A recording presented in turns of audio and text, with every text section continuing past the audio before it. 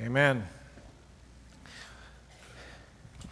If you've been with us last couple of weeks, you've noticed that we've turned the corner on a direction we're going.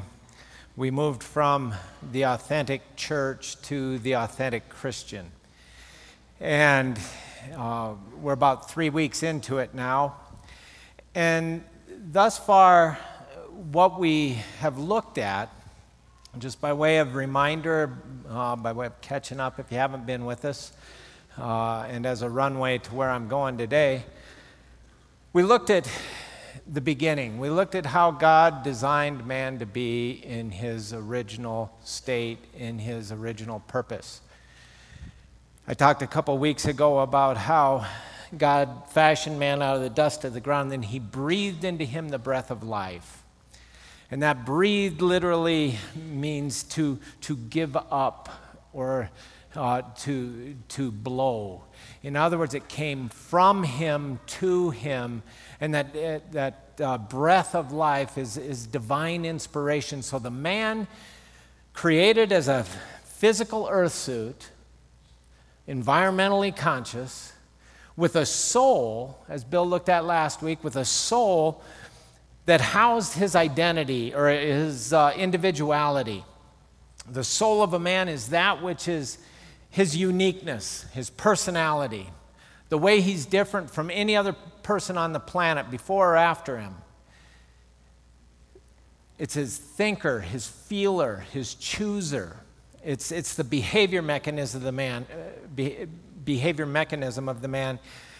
And when God breathed his life into the spiritual part of the man, as opposed to the environment conscious and the self-conscious, he imparted to him his spirit in the part of him that is God conscious.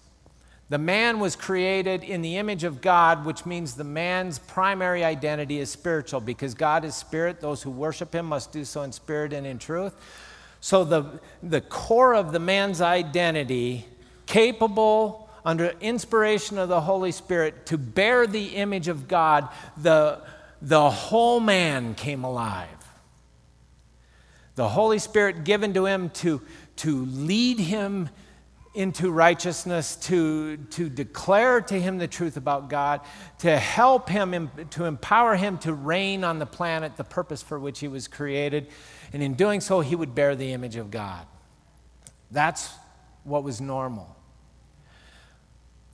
God and man partnering in reigning on the planet together. But you remember, as Bill talked about last week, man was created for the purpose of relationship with God. And the relationship with God that God desired was a love relationship. God is love, love is of God. It says we love because he first loved us. So God gave us, by virtue of the Holy Spirit, the ability to love him back. But love demands a choice. Love is not something you can compel. It's not robotic. It's a choice. Love is given.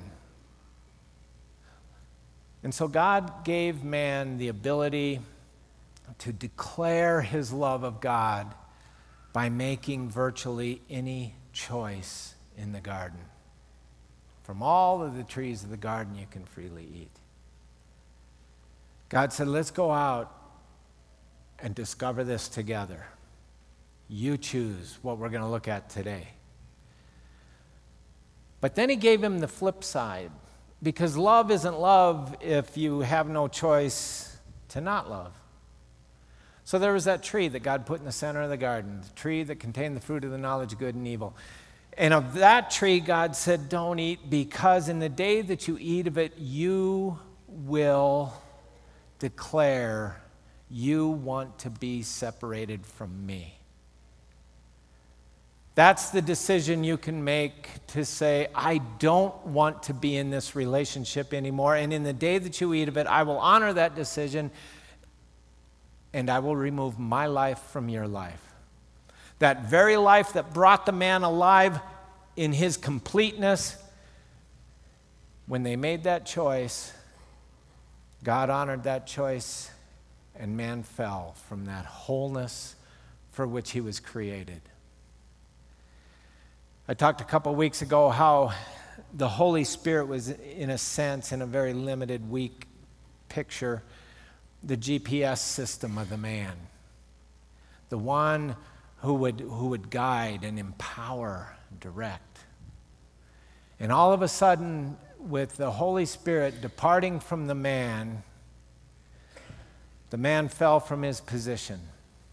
He fell from his position of bearing the image of God. He fell from his position as the one who reigned, who ruled over this earth. He forfeited that position to the devil. If you read about the devil in the Bible, you'll find that he's the prince, the power of the air, the ruler of wickedness from the heavenly places. He's the god of this world. He's the ruler of darkness, and you don't have to look very far to see it. And there's no longer a tree out here. There's a forest of trees out here by which we can choose to say, this is how I'm going to play God for myself. Man was broken. He was ignorant of who he was and who God was.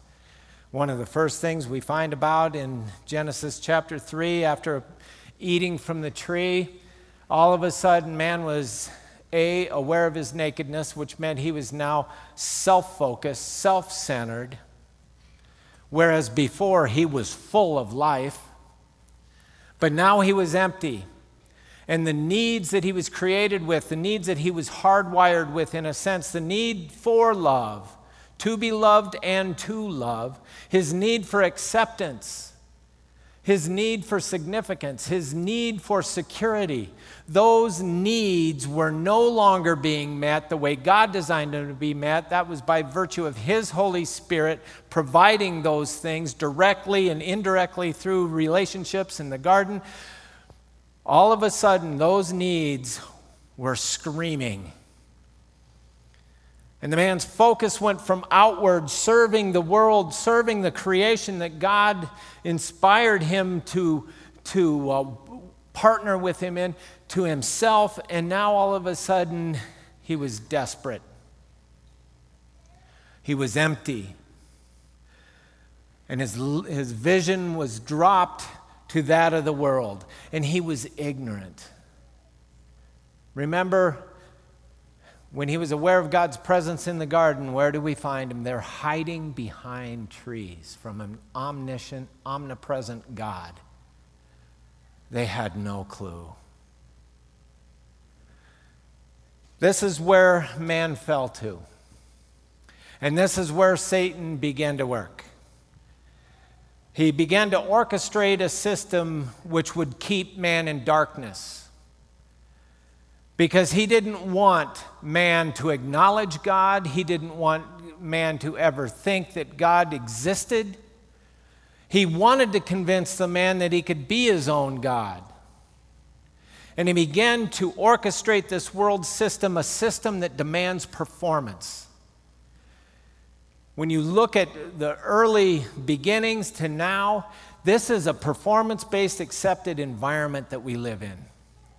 Because all we can recognize is how we are compared to somebody else. We measure ourselves with ourselves, by ourselves. We determine what's going to generate acceptance and love, and so we go to work. We shape ourselves the way we think will be attractive. We work ourselves. We educate ourselves. We apply ourselves to things that will bring approval of men. And hopefully, contentment to ourselves. But it's all up to us. And we measure ourselves against a very critical audience that changes. And it's never enough.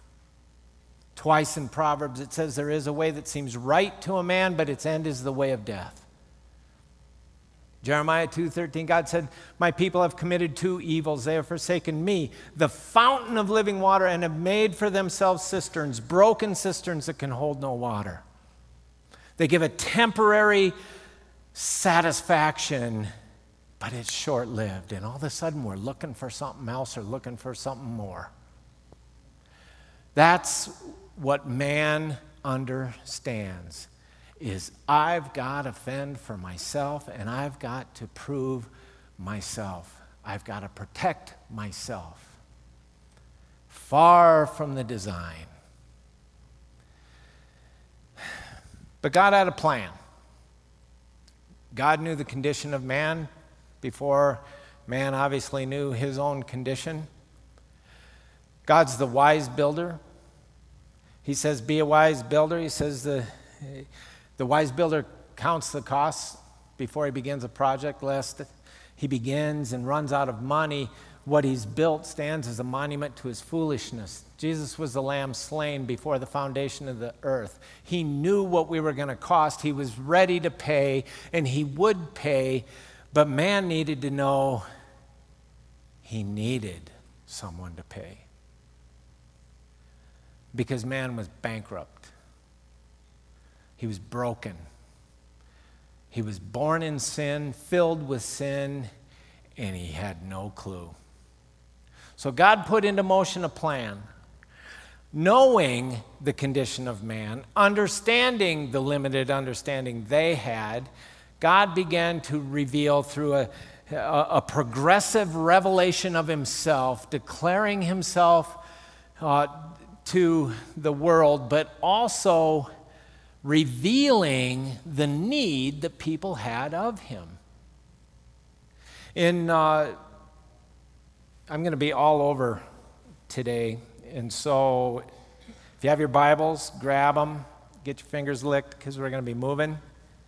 I'll try to remember where we are, but we're going to be bouncing around. If you have your whatever things, get your thumbs loose. 1 Corinthians chapter 2. Verse 11, for who among men knows the thoughts of a man except the spirit of the man which is in him? Even so the thoughts of God no one knows except the Spirit of God. Now jump down to verse 14. But a natural man, now your Bible may read the man without the Spirit, or even the animal man, the man who's functioning only physically and soulishly, not spiritually, because he's dead spiritually. The natural man does not accept the things of the Spirit of God, for they are foolishness to him, and he cannot understand them because they are spiritually appraised. Now, we really need to understand that, or you won't understand the Old Testament. You won't understand why God had people do what they did. You won't understand why God made examples of certain people groups. It'll be confusing. What God is doing is he's beginning to use physical pictures to reveal spiritual truths. And we're going to start with a picture that he gave in Abraham. Abraham was a man who was looking for God, and God met him. And he said to that man, I will make of you a great nation. From you will come the Messiah. From you will come the one who will save the world from their sin. Abraham obviously didn't understand that. Abraham made a lot of mistakes. Abraham couldn't comprehend what God was talking about, but he trusted him. And by faith, he was declared righteous. He wasn't perfect. He was a lost man, still running on this performance-based acceptance system that the world had put in place, and easily deceived. But he was looking for God, and God began with him. And from him, he made a nation. We know it as the Hebrews or the Jews. It was a nation that would represent the people of God. There wasn't a nation of Hebrews before Abraham. That's where they started. And that people of God would be the picture of today's Christian, the people of God. A physical picture of a spiritual reality of the children of God.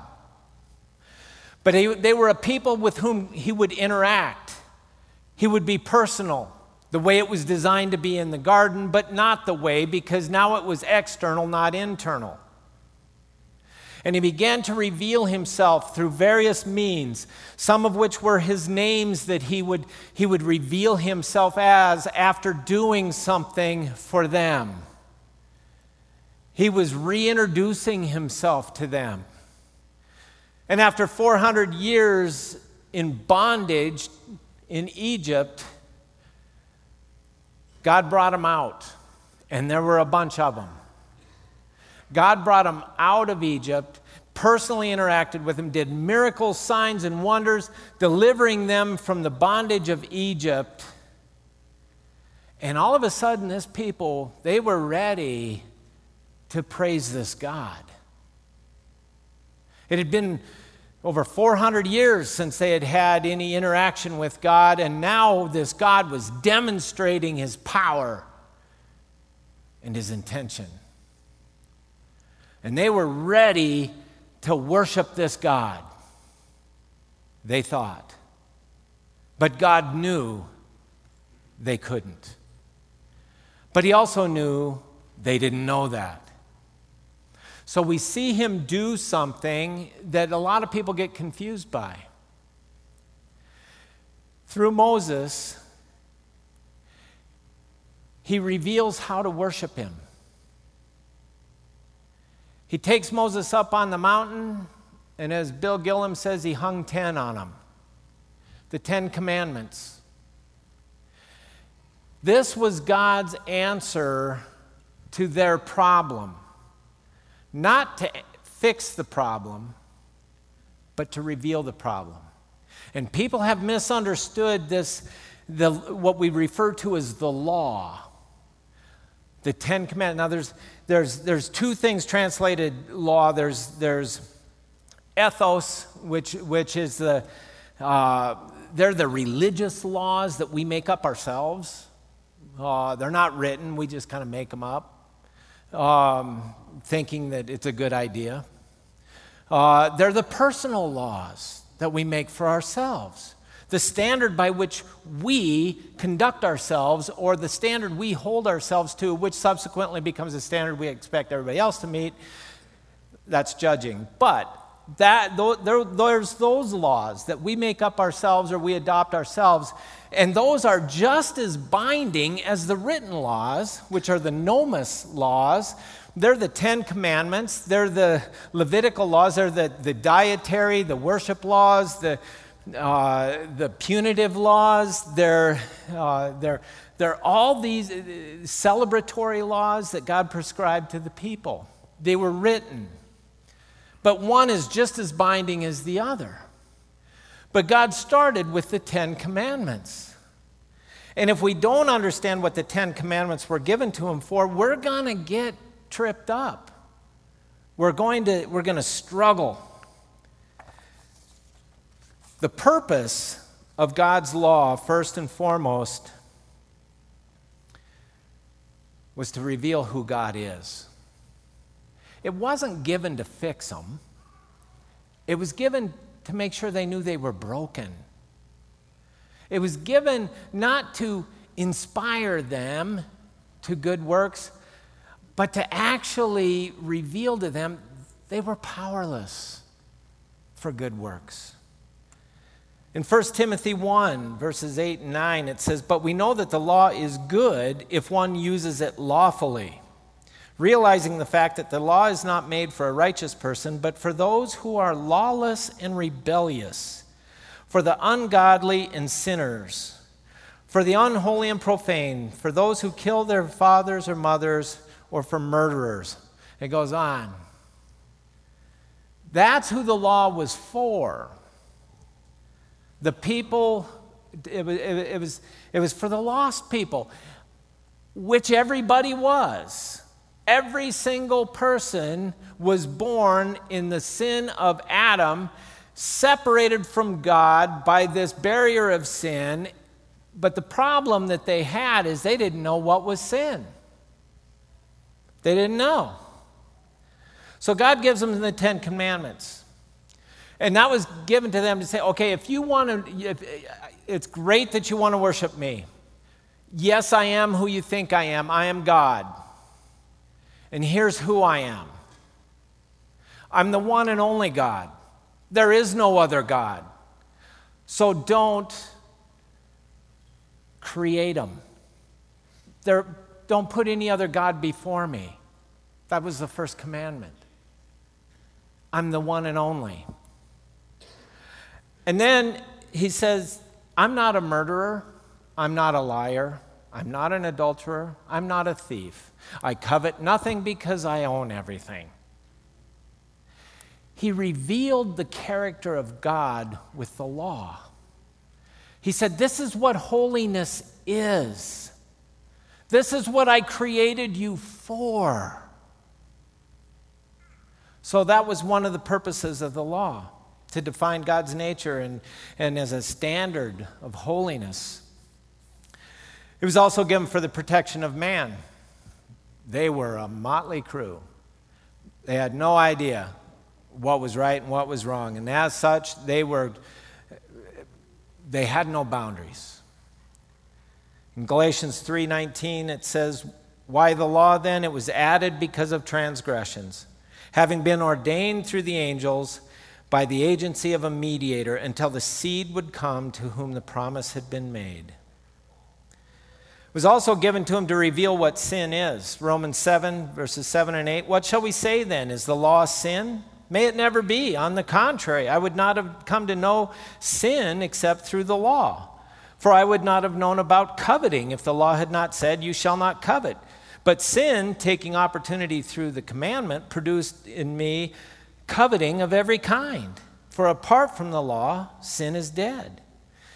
So what the law did, it revealed what holiness was, and subsequently what lawlessness was, what sin was. Do you realize up until then, they really didn't know. They really didn't know. So God said, here's what sin is. And by the way, you're all sinful. In Romans 3, verses 10 through 12, as it is written, there is none righteous, not even one. There is none who understands. There is none who seeks for God. All have turned aside. Together they have become useless. There is none who does good. There is not even one. There was no one who could look at the law and say, oh, I do all that. Remember that rich young man who came to Jesus and said, what must one do to inherit eternal life? And Jesus said, oh, well, keep the commandments. And he says, well, this I've done since my youth. And Jesus said, well, great. Then go and sell everything that you have, give to the poor, and come and follow me. And he went away sad. Why? Because Jesus just revealed he wasn't keeping the commandments. He had a God before him, his money, his status. The law revealed sin to be sin and declared all men sinful. But there's another thing that the law does. It leads us to Christ. But not in a gentle way. It says in Galatians 3:24, therefore the law has become our tutor to lead us to Christ so that we may be justified by faith. A tutor in those days was not like we tend to think. You know, we hire a tutor to come and help us and to encourage us and to, maybe help us understand things. And we generally tend to think of them as gentle and patient and that kind of thing because they're getting paid. But a tutor in their day was one assigned to get one from point A to point B, regardless of what it took. And they had the freedom to be as harsh and demanding as they wanted to be. So when a tutor was hired, it was out of necessity because of somebody's unruliness or unwillingness, and it was a hard, demanding, harsh thing. And that's what the law is, because it takes prisoners. There is no one who's encouraged by it, but all are convicted by it. In fact, the effects of the law is that man is cursed. If you look at Galatians 3:10, it says, "For as many as are of the works of the law are under a curse. For it is written, 'Cursed is everyone who does not abide by all things written in the book of the law to perform them.'" I mean, when the law came, all of a sudden everybody was under a curse. Because now they knew. Now there was no excuse. They knew what sin was and subsequently knew what righteousness was. There was no wiggle room. There was no way out. There was no claimed ignorance. God told them. The law demands perfection. James chapter 2, verse 10, "For whoever keeps the whole law and yet stumbles in one point, he has become guilty of all." You know, you got people who can perform pretty good. But you know what? They can't perform everything. Even their motive for doing what they do is wrong. But there are self-disciplined people. And you know what? The law says, you know, you could, in this league, you can bat 900 and be batting 0. Because you break one, you've broken them all. So it's demanding. And it brings about bondage. In Galatians 3:23, "But before faith came, we were kept in custody under the law, being shut up to the faith which was later to be revealed." We were kept in custody. Literally, we were shut up under sin and recognized there's no escape. There was a barrier placed between God and us, and we're the ones who put it there. Sin was that barrier, and we were shut up underneath that barrier of sin, that covering of sin. Here's the interesting thing about the law. We tend to think it'll make us better, but it makes us worse. When you try to abide by the law, when you make one of these standards, whether you're trying to keep God's or your own, what it does is it arouses the passion of sin within us. Romans 7:5, "While we were in the flesh, the sinful passions which were aroused by the law were at work in the members of our body to bear fruit for death." Go on a diet, and you'll see how this works. The moment you decide, after you eat that last donut, and you decide, okay, after this donut, I'm going on a diet, all of a sudden, what your focus is on is what you can't have. And it will set in motion failure. You might succeed for a while, boom, it's over. You know, sometime paint something in your yard and put up a sign that says wet paint, do not touch. And see all those wasps and flies that are attacking that window trying to get in? That's what the little kids in the neighborhood will be like. They'll just come swarming and they'll touch it. That's what the law does. It arouses the desire to do the very thing that the law prohibits.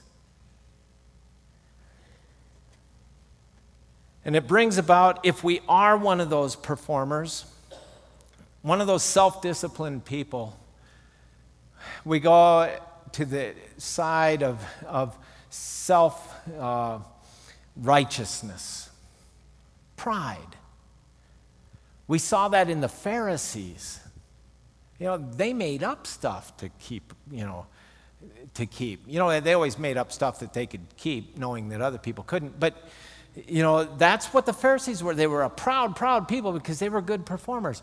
But if you're not a good performer, if you're not a self-disciplined person, boom, you're on the other side. And now there's self-condemnation. I'm a loser. I can't do this. I'm lowly. I'm no good. Either side, you're wrong. You're wrong.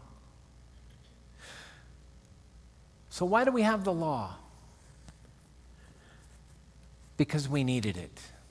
For all those reasons, the Bible says. But do we still need it? That's what we're going to be looking at in the next couple weeks, is where does the law fit in the life of a Christian? You're going to find out it doesn't. It doesn't fit. In fact, it's the very reason so many Christians are harsh and critical and condemning of others and just kind of nasty to be around. You're going to find that the law is the reason why so many Christians avoid God, because they know they're breaking the law. You're going to find that the law in a Christian's life will keep people from the very God that came and suffered and died for them to restore them back to a relationship. I watch it all the time, and believe me, I tried it. I'm a pretty good performer, so I went that route, and I just became this nasty Pharisee but it broke me. And I had to ask God, why? Why is this so darn hard? He said, because it's not designed for you. It's not designed for anybody in their own strength to keep. But what we'll discover in the next couple weeks is that we've been set free from this law, which is possible because God reinstalls to the Christian the GPS system that he designed him with in the beginning. Remember Jesus? His words? We're going to come up on the Christmas season here where we celebrate the advent of Jesus Christ, God as man, Emmanuel, God with us. And as such, as a man, as a human being, remember a couple weeks ago I said he kept referring to himself as the Son of Man because he wanted us to know, I'm one of you, but I'm different because I'm the way I designed you to be, and you're not like me, but I want to make you like me. But you have to understand you have a problem. You don't have what I have. You don't have what it takes to be righteous. He said, when you see what I do, he says, it's not me who does the work. It's my Father. He's at work. He says, when you hear me, what I say, they're not my words. I repeat what my Father says. He says, I don't do anything on my own initiative, but everything I do by the direction of my Father. When Philip came and said, Teacher, it'd be enough if you showed us the Father, he says, Philip, I've been with you this long, and yet you still say, show us the Father. But when you've seen me, you've seen him. I and my Father are one. We're in this relationship that I designed men to have that you've fallen from, but I want to restore. Jesus was the fulfillment of the law. Let me give you an example of what that means. If you remember the story of Cinderella, I've got a granddaughter, so I know the story of Cinderella. Cinderella had a pair of glass slippers, and she lost one. Those slippers were divinely manufactured for, I shouldn't say divinely, specially manufactured for her. They fit her and no one else, though everyone tried to cram their shoe or their foot into that shoe for the reward that would come with it. No one could get it done. It fit no one in the kingdom but one person. And it slipped on and perfectly fit for her. Jesus was the fulfillment of the law. He's the only one on this planet since Adam and his wife fell in the garden. He was the only one that fit the dictates, the demands of the law. And not because he was doing it with self-effort to keep it, but because he was walking by the very Spirit of his Father, and in listening to his Father and making himself available to the Father by walking by faith, He just never broke it. Because you won't.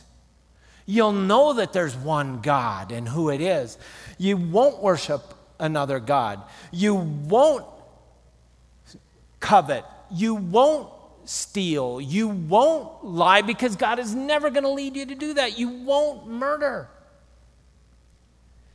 That's what Jesus did. He lived out of the abundance of God. He didn't live by the picket fence that declared what unrighteousness was, because he was righteous. He didn't focus on it, because he was righteousness. He was holiness. He was just being himself as he designed men to be. And here's where we're headed in the next couple weeks. Next week, Bill's taking a look at what happened on the cross, because you know that barrier that we talked about, that barrier of sin that separated the Spirit of God from man, it got removed at the cross. So Bill's going to take a look at that. Then on the following week, I'm going to look at, well then, what does it mean? What does it look like if a man accepts God's gift of eternal life and is reinstalled with the Holy Spirit? How can that happen? Who is that man now if he's a new creation? So we'll look at that. But then the following week we'll look at, okay, as a new creation, now back in the design with the Spirit of God dwelling within us, how then do we live? And we'll look at this new covenant called grace. Because the law drove us to grace. Because it drove us to Christ, who is full of grace and truth. So we're no longer to be living by the dictates of the law, but by the inspiration of the Holy Spirit as a believer. And I pray this morning that if this has spoken to you in any way, I pray that you search it out. If you're a Christian living under the law, you're struggling. You're not enjoying life. So pray about it. How tied are you still to the law, whether it be the religious laws or whether it be your personal dictates? They're both going to kill you.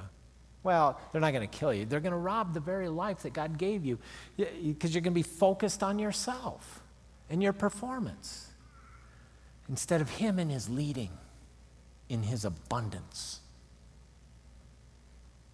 But before you go, I'm going to give you one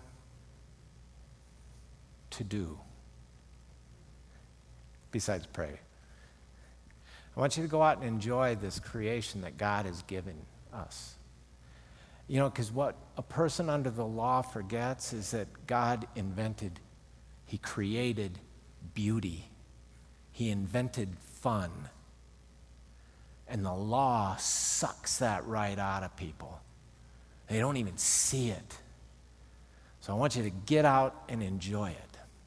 Heavenly Father, thank you so much for who you are and the freedom that you have come to give to us. You said it's for freedom that we have been set free. Do not be entangled again to a yoke of bondage. And that is the law. So, Father, I pray that you'll work these words into the lives of everybody here, including myself. And, Father, we'll trust you for the outcome of that.